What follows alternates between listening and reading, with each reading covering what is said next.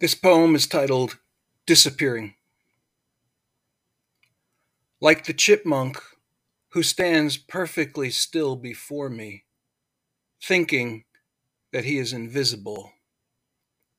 As a schoolboy, I thought that if I was perfectly quiet and not reacting, I could somehow disappear in a classroom.